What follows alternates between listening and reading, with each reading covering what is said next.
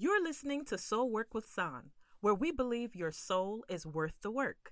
Here, we talk all things life, love, and leadership to help you find healing and be made whole. And today, we're doing just that. See, it's the last week of 2020, and while most of us are excited about its end, all of us need to be concerned with what we want out of 2021. The answer for this lies in our decisions. So, for the sake of your future, what will you choose to do?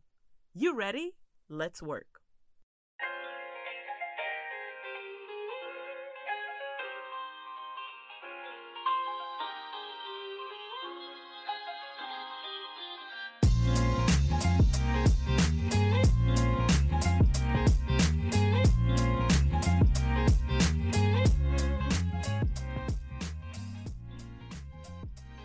Now first, why does decision making matter? Well, let's start with the definition.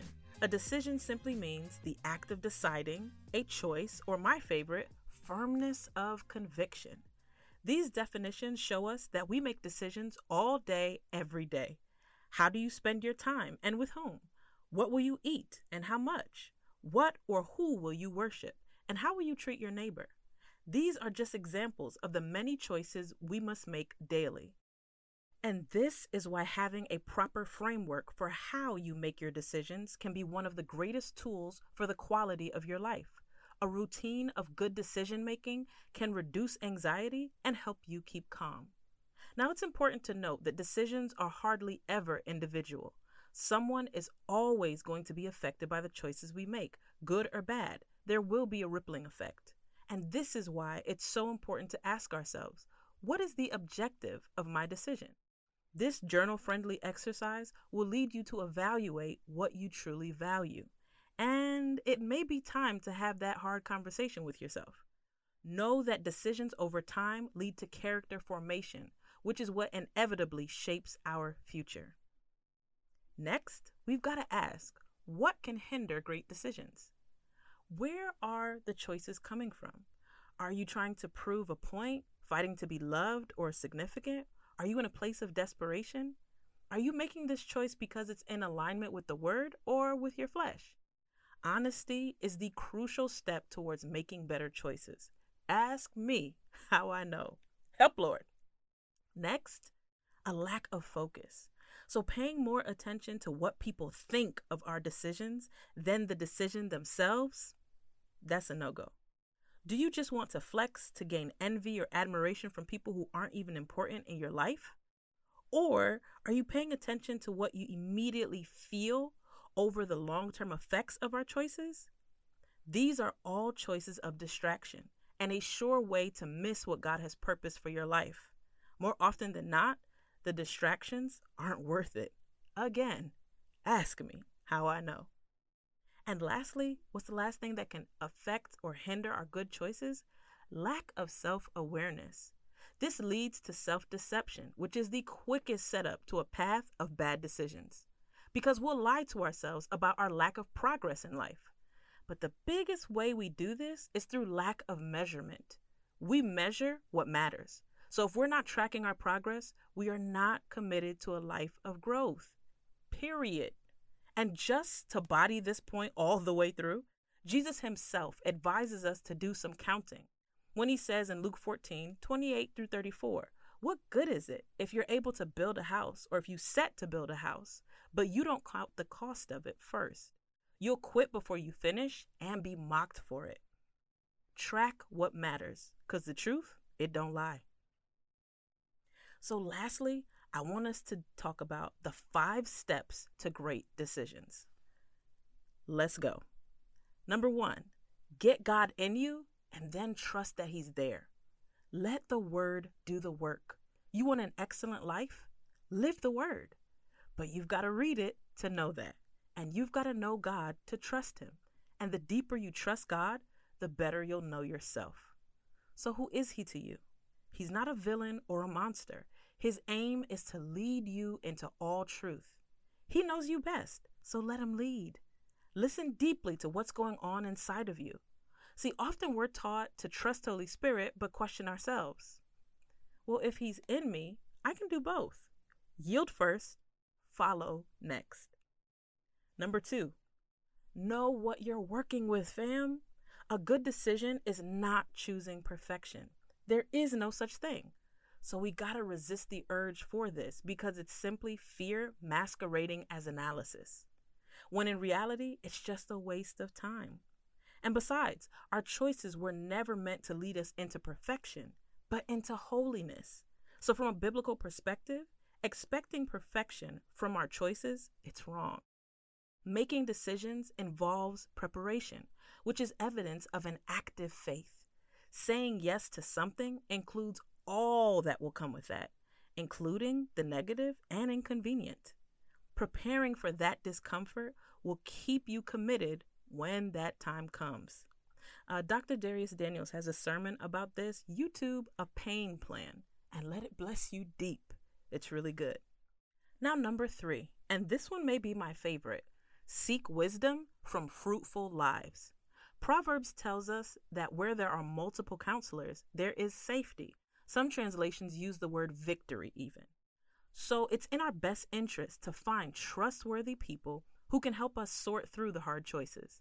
Now, to be clear, make sure you have someone that is actually wise. We've heard it said before, not to take advice from someone you wouldn't trade places with. So if they're broke, they typically don't have a place to tell you what to do with your money. And if they're miserable, they don't get to tell you how you should live in your marriage or in other friendships. People who make good choices yield lives of good fruit. This is their legacy. So people will have all the feelings in the world, but you can't argue fruit. The person that is giving you counsel, do they have the fruit of the life you want? If the answer is no, my ears remain closed. Respectfully. Number 4, play it all the way through. When it comes to a major life choice you have to make, and you've made your list of pros and cons like we discussed earlier, then it's time to envision what your life will be like based on what you choose to do. If you decide to take the job with this company, what does that mean? Sure, it could be more money, but will it require more out of your time? Will it be more stressful? Will you have to move out of state? Is that what you want? On the other hand, if you decide to stay, will your loyalty be properly compensated? Do you see yourself satisfied with your work if things stay the same? Are the opportunities to stay worth staying for? Is this where God is leading you? See, taking time to imagine your future, it's encouraged. Sometimes we hear things that will challenge that, like it's more spiritually mature or deep of you to not make a choice, as if that's letting God choose. Not only is that not true, it's unbiblical. Indecision is still a decision. It's just a bad one. Further, all throughout the Bible, from Deuteronomy to the Gospels, we are advised to make a choice. If choices didn't matter, there'd be no need for wisdom and no true need for leadership, which means there'd be no need for God. He designed us from the days of the garden to have the ability to make choices, and he's eternally involved in us making the right one. Choose ye this day. So as a believer, our job is to choose. It's to weigh our options critically, gathering all the necessary information we need, and imagining what life could be like with the consequences of our choice. Lastly, number 5, don't be afraid to course correct. This is so crucial, fam. If you've made a decision and it's not working out, meaning there's no fruit, your soul is in constant tension or despair, and you simply cannot find peace, do not, I repeat, do not be afraid to fix it by changing your decision or making a new one. It's okay to get it wrong. Nobody gets it right all the time. And sometimes it's not an issue of rightness as much as it is an issue of timing. Perhaps it would have been an incredible marriage if they just waited a little longer and grew up. The same thought could be applied to a career move or a business venture or another significant relationship. This is how life goes. And sometimes, especially as believers, we're practical when we should be more spiritual, but more spiritual when we should really just be practical. What I mean is, let's normalize changing our minds about a choice. Now, to be clear, there are some choices that should be and are simply unchangeable. But for the ones that are not, don't you sit in that thing because you're afraid of what people will say. See, there's this meme that exists that says people love shouting about how they're moving, but when they move back, they're quiet. And while I get the funny behind that, it's sentiments like that causes people not to do anything in the first place. So they won't start a business because they're afraid of looking foolish. And they won't start the podcast or do their first Facebook Live because they're afraid of only 2 people tuning in. Meanwhile, in my experience, I've found that the people who are the most critical are also the most unproductive. Or as Babe Ruth put it, the loudest boos always come from the cheapest seats. It's okay to try something new. It's okay for it not to be amazing initially. It's okay to keep at it. And it's okay to try something else. Now, hear me healthily. Don't confuse this with impulsive quitting. See this as the Lord leading you to exactly where He wants you to be. I think we all have heard of stories of someone who started off wanting something, whether it be a career or some sort of endeavor they wanted to accomplish, and it seemed as if they kept hitting their head against the wall. Well, fast forward a few months or even a couple of years, and they found something that it's similar, but not quite the same thing as their initial first choice. Perhaps this is where God was leading them all along.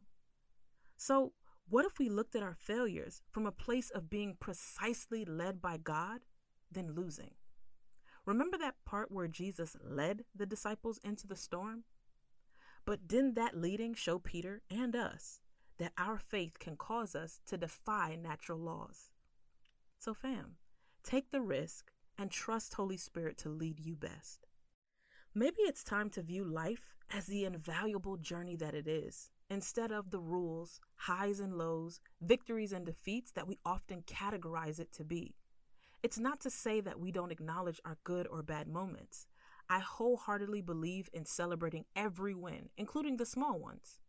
But I do think it will help our souls when we begin to practice true contentment. This leads us to peace. Nothing missing, nothing broken. Trusting that if God has it for us, nothing and no one can stop it. But if it's not for us, it will never come to pass either. See, limits bring liberty. It sounds oxymoronic, I'm sure, but it doesn't negate the truth. The freedom we desire most comes from when we are able to say no to most things so we can focus on the few. And we'll find this focus when we're in tune with God. Embracing this process is the game changer for decision making we all need. So Happy New Year, fam. No matter what comes in 2021, it shall be well.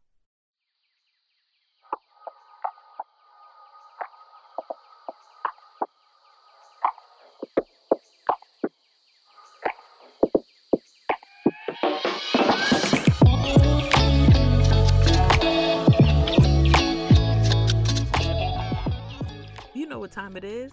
Here's my question. What choice could you make today that will impact your life 5 years from now? And what's stopping you from making that choice? Fam, thank you. Thank you so much for letting me be with you today.